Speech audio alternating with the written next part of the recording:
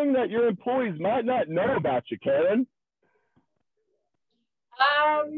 That I can share on this podcast?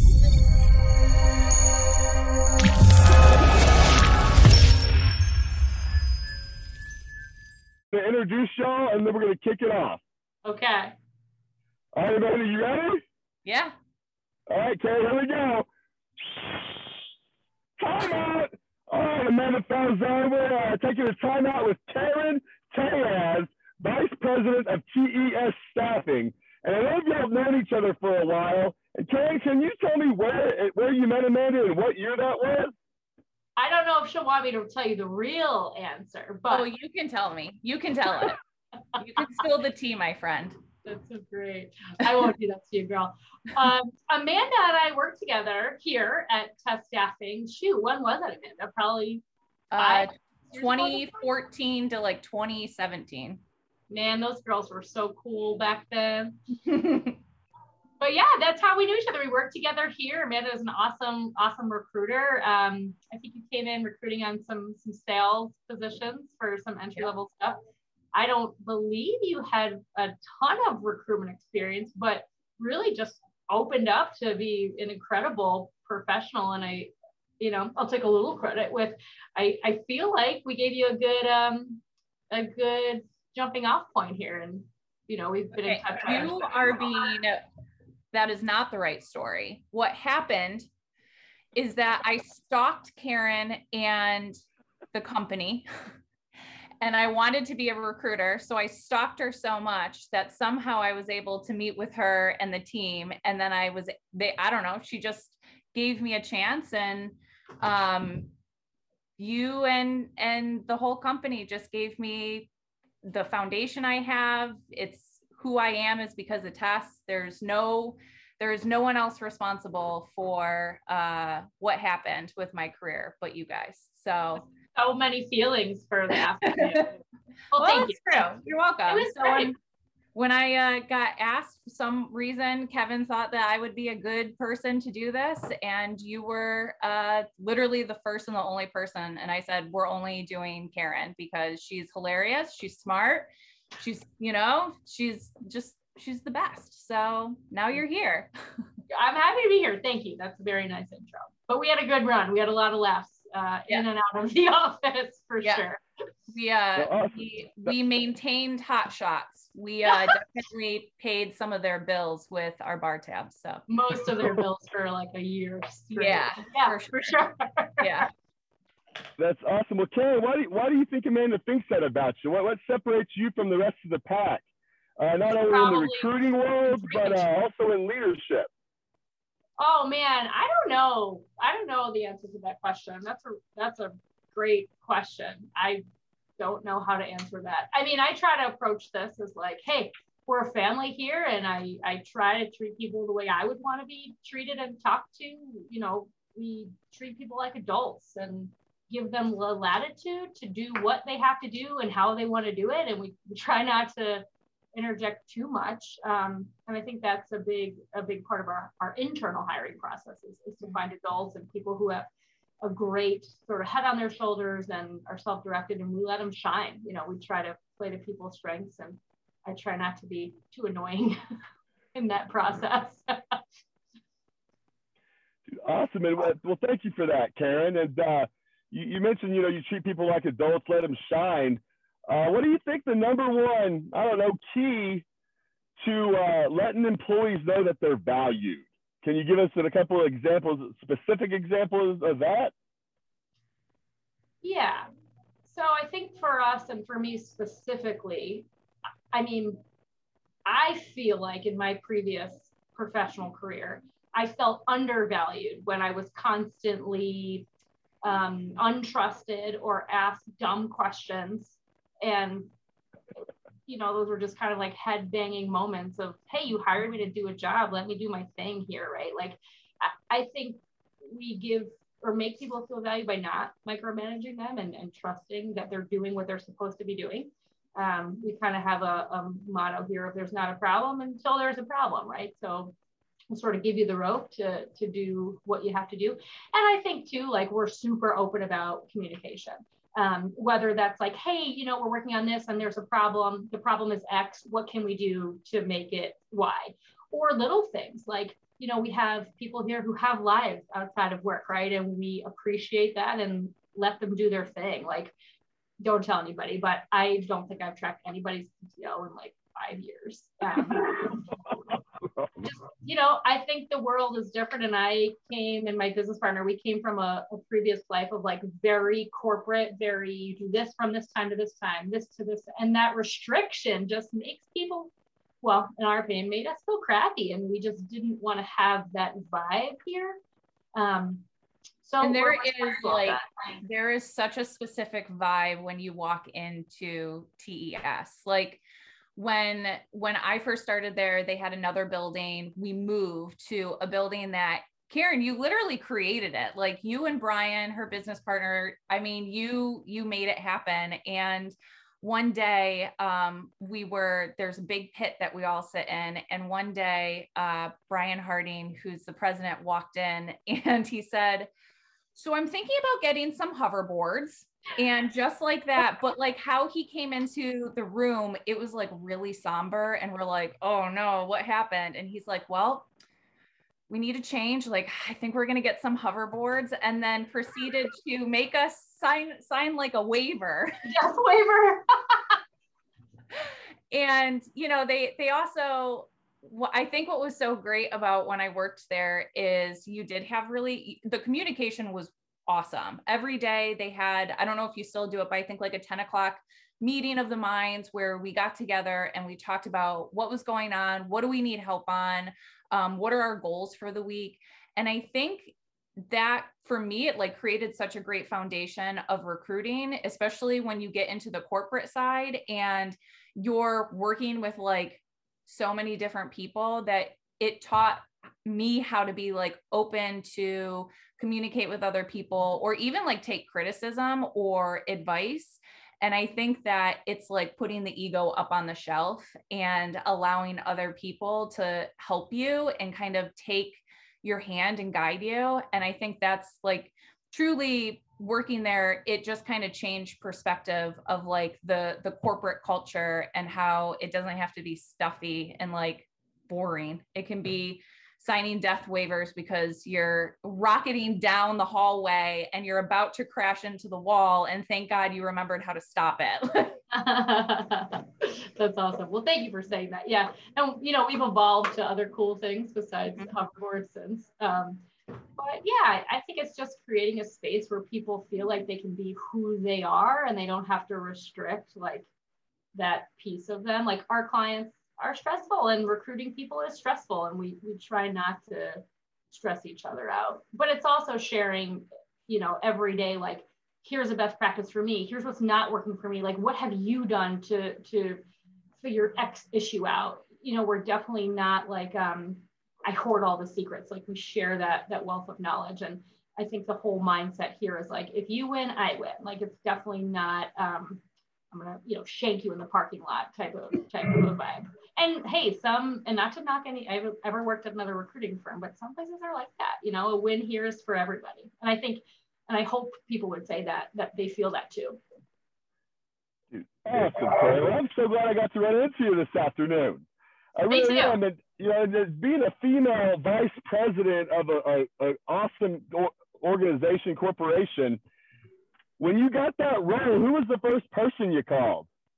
I mean, my mom. And she was like, what? Yeah, our story is like a crazy one with lots of like curves and twists, and you know, I wouldn't recommend this path to leadership for everyone, but it happened the way it was supposed to happen, and we sort of rolled into what we have going, which is a great thing. But so it sort of happened organically and semi by choice, I think. But yeah, I talked to my mom. She's like, yeah, hell yeah, that's awesome. You got it. And I think the feedback from everybody was like, yeah, great. Let's do this together. I mean, I'm not one for titles. Like, you could call me the director of Puppies and Rainbows, and that would be fine. I think titles are super arbitrary, but yeah, gets me a nice office, so I'll take that. Yeah, Oh, and you one with mentioned a door. you mentioned a crazy path. Can you tell us or share with us the craziest part of that path to get there?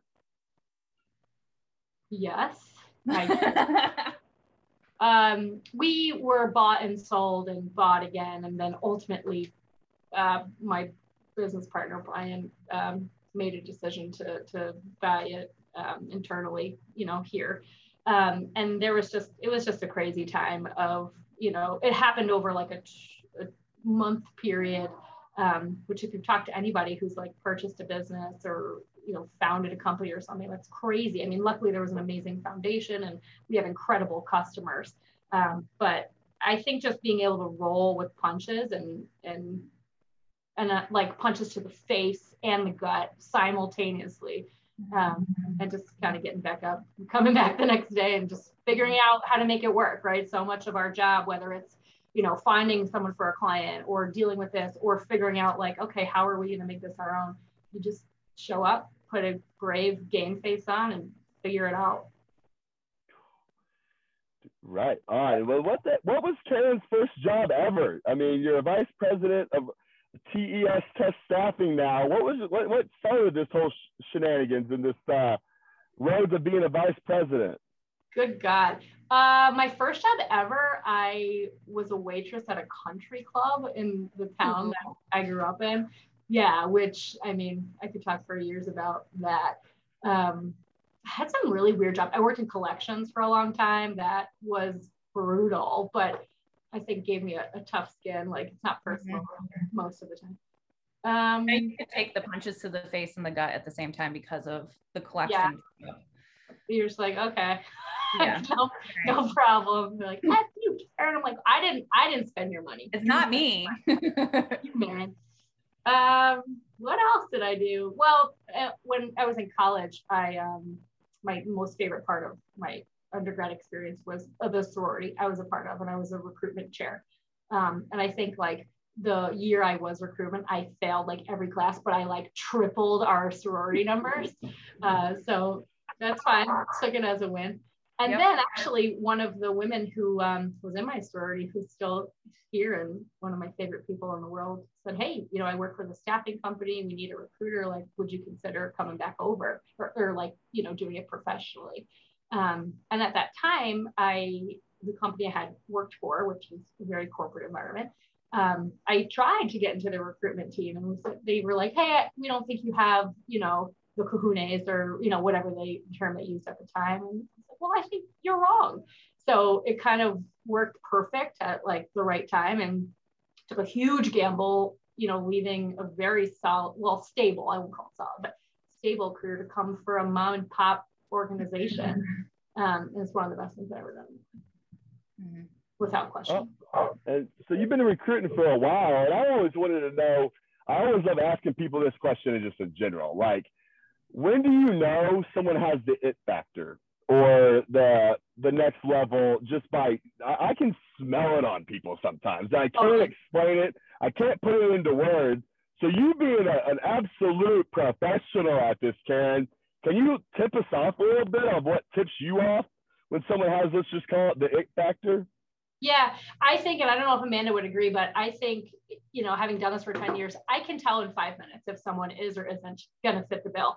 And I think it's an energy. I think it's a confidence thing. And I think it's, how people communicate and portray themselves. I hope Kevin won't be mad if I share this, but I recruited Kevin like 7 years ago for a job. And I mean, I feel like did I hit recruit or did you, Amanda, actually? No, I didn't know that. Okay, then it must have been me. So sorry. But, for someone like him or even like Amanda, when she met with us and, the people here, I don't know if I can explain it, but you just can tell. There's like a spark to someone. It doesn't take long to say, okay, this person's got it. And then it's just figuring out, okay, what's the right house for you, right? Like you are going to be a good roommate, but like, where do you need to live? Yeah, it's like a gut feeling. As soon as you, like, if you go in for a handshake and it's like one of those weird handshakes, you're like, all right. Yeah. Like a floppy little paw. There's nothing worse than the limp handshake. But No. yeah, to answer your question, Tyler, I think you know immediately, and I think it's just, and I think this is also being a good recruiter is to be like emotionally in tune enough to like take that in from people, because you can feel it, right? And that has nothing to do with being nervous, but has everything to do with like how someone comes in to an interview. Yeah, I couldn't agree more. And I'm just so glad I got to ask you that question, because I think recruitment in all levels is just amazing to me, whether it's sports, whether it's jobs, whether it's for chefs, you name it. You know, I love to see how people pick out talent. It's always amazed me. And I was going to ask you also, what's one thing that your employees might not know about you, Karen? That I can share on this podcast. I am a really, really good cook. Ooh, what's your favorite thing to cook? Well, my husband is Mexican, so I'll stay away from like, you know, tacos, because that's his bag. I make a really mean like roasted chicken and root veggies, which sounds so basic, and I guess at the core it is, but that's probably my go-to. He also hunts a lot, so I can make game meat taste pretty special. Ooh, I like that. Yeah. And I just got into tennis too, which I told them. They're like, what? But that's been a lot of fun. Tennis? Yeah. Do you want to play sometime? Let me know. Yeah. I might be able to do it. Tyler hasn't made fun of me yet, but when they asked me to do this, I'm like, I don't know anything about sports. And he's like, why do you think that we're going to be talking to these leaders about sports? And I'm like, I don't know. You guys have whistles. Like, I don't know people that have whistles that aren't into sports. And so now there's just like a back and forth between Tyler, Kevin, and I, where they're just roasting me for not knowing anything about sports. No, you thought we were that shallow to just be sports people. I was like, you guys are just jocks. I don't know. Awesome. So I actually have a question. So I know that you meet with a lot of very high level clients. What is like your pump up? How do you get yourself like in the mindset? For me, listen to Motley Crue, like on like max volume and just rocking out, kind of like Dwight in The Office when he goes for a sale, doing that. That's what I do. Yeah, I'd have to echo that sentiment, but I think for me it's like Trop Killers or like Biggie or like that kind of vibe. You can keep your Motley Crue, but that's the same thing. Like, and caffeine. I mean, I just, you know, usually when we're going to a client, you know, it's not a terribly hard sales pitch. Like, they have a problem and we have tools to solve it, but it's just making sure that like we're asking the right questions. We're on the same page with expectations. I think there's a lot of people who can say that they're like in staffing, but I think recruitment is an art, and, you know, you either have it or you don't. And making sure that you're asking your customers like the right questions and listening to the answers, which sounds so basic, but if you don't know that, then you're going to waste everybody's time. But I definitely listen to like gangster rap, Caffeine Up. Do a double shot of espresso. Yep. Fist pumping, getting ready. For sure. Well, Karen, what gets you out of bed to this day? I mean, you're a vice president of a company. What keeps you motivated? Yeah, so that's a twofold. I mean, the people I work with, for sure. Like, not every day is easy, right? But, you know, to come to a place with people like this who work for us here at TESS, I mean, they definitely keep me motivated. I have a young daughter and my husband, and, you know, also got to pay bills. So that's a helpful reason to get up. But yeah, when days are hard, I look to my team for sure, and they keep me motivated 100%. Awesome. And I also wanted to ask you, I think it's so lame when everybody always asks people what you do for a living. You know, I'm really not, the older I get, I could care less what someone does for a living. Talk about Borophyll shit there. So I was thinking, you know, what was your happiest year of your life and why, Karen? That's what I'm after. What was your happiest year and why? I mean, I don't want to give you like a basic answer and say the year I had my child, but we had, you know, a tough go of it, and she was born super early, whatever. And she's healthy and I'm fine and my husband's fine. But I think that year being able to really, you know, take care of this little baby that is something and someone that you wanted for so long and you didn't know if it was going to happen, and then it happened and then it didn't happen. That was awesome. And I didn't even know if I wanted a child as I was, you know, delivering a child. Like, is this real? Is this happening? But I mean, I've grown so much in 2.5 years, and I never, you know, looking back now, like I could be like, oh, that year I went to that concert and got front row seats, but I'm not knocking people or shaming people or saying anything about people who don't have children, because obviously you can have an incredibly fulfilling life. But I feel like my buckets are fuller than I ever expected them to be. And Amanda could probably tell you this. I like hearing myself say this at one point in my life, I probably would have been like, barf. Yeah, for sure.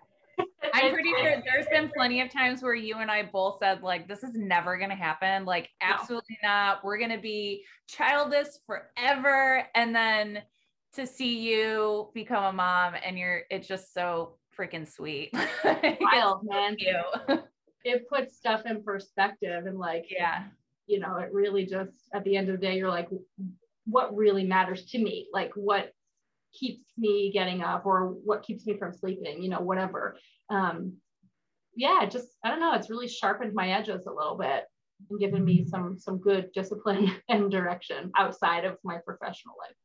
I think that's great, because a lot of the times when you meet CEOs, VPs, it's all about what they do for a living. And you have to realize that, like, work is work. What do you do outside of it? Like, why are you doing this? There's got to be a reason. And if it's, you know, for your kids or your family, or because you want to make a lot of money and travel the world, you know, it just depends on what's your thing. So, well, what's your why, right? And like getting to the crux of like, why do you do this? Okay, why? Mm-hmm. Like, I go through a practice probably quarterly, or if I'm like, why am I alive? Like, what are we doing? I come back to this, what's my why? And being able to like be honest with yourself and ask yourself those questions and answer them honestly, really just, you know, sometimes changes your perspective, and you got to kick your own ass sometimes. That's a good way to do it. Yeah. That's great. Awesome, Karen. Well, thanks for sharing that. And I can only assume that mom mode is just awesome. Just taking life to that next level. Is it a real thing? Yeah, I mean, look, I'm not going to lie to you. I'm a pretty transparent person. Some days it sucks, but for the most part, it's awesome. I mean, you get to do everything again. Like, I don't know if you have children, but when's the last time you like hung out at a splash pad or went down a slide or like got jacked up to eat a cookie? Like, I don't know. It just makes things that you forgot that you love so much, you get to do them all again. That is awesome. I do not have kids yet, but you're getting me excited about them now. Well, wait to see what Kevin has to say. Give him probably like 9 months. He's probably going to be like, oh, I don't know what to do with that. And that's super normal. Glazed over. Yeah. But once you get through all that, it just opens stuff up that, you know, you never expected it to be like. But yeah, some days suck, for sure. They suck for sure. Well, heck, I guess getting back onto the business track a little bit, you know, who was one of your mentors growing up that kind of just like trailblazed the way for you to just see yourself as a VP someday? So that's a really good question. And I used to, this is so cheesy, I can't imagine that I'm like sharing this with you. I used to pretend like if I was in Starbucks or somewhere and like it seemed busy, I would pretend to be on my phone taking like really important calls. So not to like be like, you know, this way about it, but I don't know, I sort of like visioned that it would go this way in some capacity without like all the semantics. But my dad, I mean, he was in sales for a long time and like commercial HVAC stuff, and just had like such a drive. And I don't know, he was I don't know if it was like a VP type of mentorship, but definitely like a work ethic and morals and values, and like you show up every day, even the days you don't want to show up. Like that's that. So he was a huge, and still is a huge influence. I played soccer in high school and a little bit in college, and I think most of my coaches were like pretty incredible mentors. There's only one female coach along that path, and I mean, she was amazing. So yeah, I guess I would bring it back to my dad and like my coaches from soccer and stuff. And this is also really lame, but like I loved Katie Couric, like her whole life story and like how she interviews people and how she like, you know, was taken super seriously and as a female and in her career. I mean, she's been a big inspiration. Mm-hmm. What about now? Do you have like any mentors or coaches now? So I'm part of an amazing group called Entrepreneurs Organization. You know, there's certain criteria, but most of these people in this group are business owners or founding members. You have to do $1 million in sales to even qualify. And, you know, when I moved into this role, I was like, well, should I go get my MBA? Like, I don't know much about P&L reports or like this, like, what do I do? And I got connected to this group and I'm on my 4th year of membership. And I've learned more from this group of people than I think any, you know, graduate level course could have given me. Even, you know, just a couple minutes ago before this call, you know, stuff was going bad. I texted someone in my group. I was like, what do I do? And, you know, she shared her experience. I was like, okay, like, that's great. And I think having that like peer network, that's, you know, not my business partner, not my husband, not someone who works here, like not my friend, like a group of like-minded entrepreneurs who also have high stakes in their field has been invaluable to me. I mean, I can't say enough about that group because it's hard, you know, it's hard to, you don't want to take it home with you. And I don't know, I try to be respectful of like where I bring my work problems, and they're awesome and super, like, I don't know if they would call themselves mentors, but they've been invaluable to me. That's awesome. Awesome. Man, it sounds like we need to get $1 million in sales to get in that group. I guess so. You got it. We have an accelerator program. Actually, just get to 500 and then we'll get you in this. We'll help you get to $1 million and then you get small goals. That's it. Well, and that was a big part of it. Like you get to this level for me and I'm like, well, what now? Like, what do I do now? And they are amazing at like defining goals and figuring out what it is, business, family, and personally, like, where are you going? You know, I'm in my late 30s and I think at this point in life, you get to a point you're like, well, what am I, like, why? What am I doing? Take stock, right? And they're really helpful in helping you figure out who you are now, right? Like, I've been grinding professionally for 15 years. And for me, I got to like this place. I'm like, well, now what? Like, I still have so much more to give. I don't know what that is or how that looks. And having good mentors and people in your corner, I think have been pivotal for me. That's exactly how I learned too, Karen. Like hearing people's experiences. Like I could Google all day long. I could read out of the books all day long. I could YouTube crap all day long. But when like I look into another peer's eyes, like you were saying, that necessarily, and maybe even my friend, but I know they've been to hell and back, or they've been in my shoes, and all they share is that one little experience. You can like feel it in your chest. You know, that's where I feel like we all grow from, and then having that vulnerability. So like being where you are, what would you tell a teenage female on how to get to where you are today? Is there any like specific advice you give a 13-year-old female going to Rush Henrietta High School? I'm just picking high schools now, I'm not from the area. What's that? So that's random, but okay. Yeah. What would you tell her if she was inquisitive and had the courage to ask you, hey, how do I get to be in your shoes someday, Karen? That's a good question. I think for a lot of people, especially like kids these days, success isn't like this, right? I feel like we undereducate our youth to say, okay, you do this, this, and this. Success is like this, right? Like sometimes you got to go backwards or 2 steps to the left, or, you know, go do this for a little while to figure it out. I think if you chase what your passion is, you'll be more successful versus chasing money. And, you know, I think it's easy to say that now, sitting where I am, but, you know, you can always keep chasing cash. It's not going to fulfill your soul, right? So I think if you're a 13-year-old girl at Rush Henrietta High School, I think you just go out and try everything. Like, go collect money, go babysit, go work at a restaurant, go work on a boat, like do all the things until you figure out what checks the box for you. One of the best experiences I had personally was living abroad for a semester in college. And like the reason I did that is not important, but someone not forced me, but really pushed me to do that. And it's, you know, I think it was a defining period of my critical early 20s. But I mean, just working outside of your comfort zone and like not being afraid, and also like sucking people dry for information. Like you, like, tell me everything about that. Like, why did you do this? What happened then? Then what? And, you know, I think that also is why I'm in the industry that I'm in. I love people's stories, but you know, you got to figure out, to come back to that, why and how you do that when you're 13. You just go do stuff, right? And you figure it out. I don't think you're going to get that answer like sitting behind your phone or your computer or your iPad, right? Like, you got to go live somewhere else, go find a new culture, find people that don't look like you. I think that's important. It's exactly what I did when I moved here from Arkansas, Karen. Yes, I didn't know what a cannoli was. I'm like, y'all know what a cannoli is? You know, and they're like, no, what the hell is a cannoli? You know, then I talk about fried okra, and y'all are like, what the hell is fried okra? You know, I just love the difference. You know, you can learn so much. And, man, I'm all fired up, Karen, sitting in this Pinnacle Athletic Center parking lot outside of my work. And, Amanda, what other questions do you have for Karen? You talked about goals. What's a small professional goal, but what's your personal goal in the next couple of years?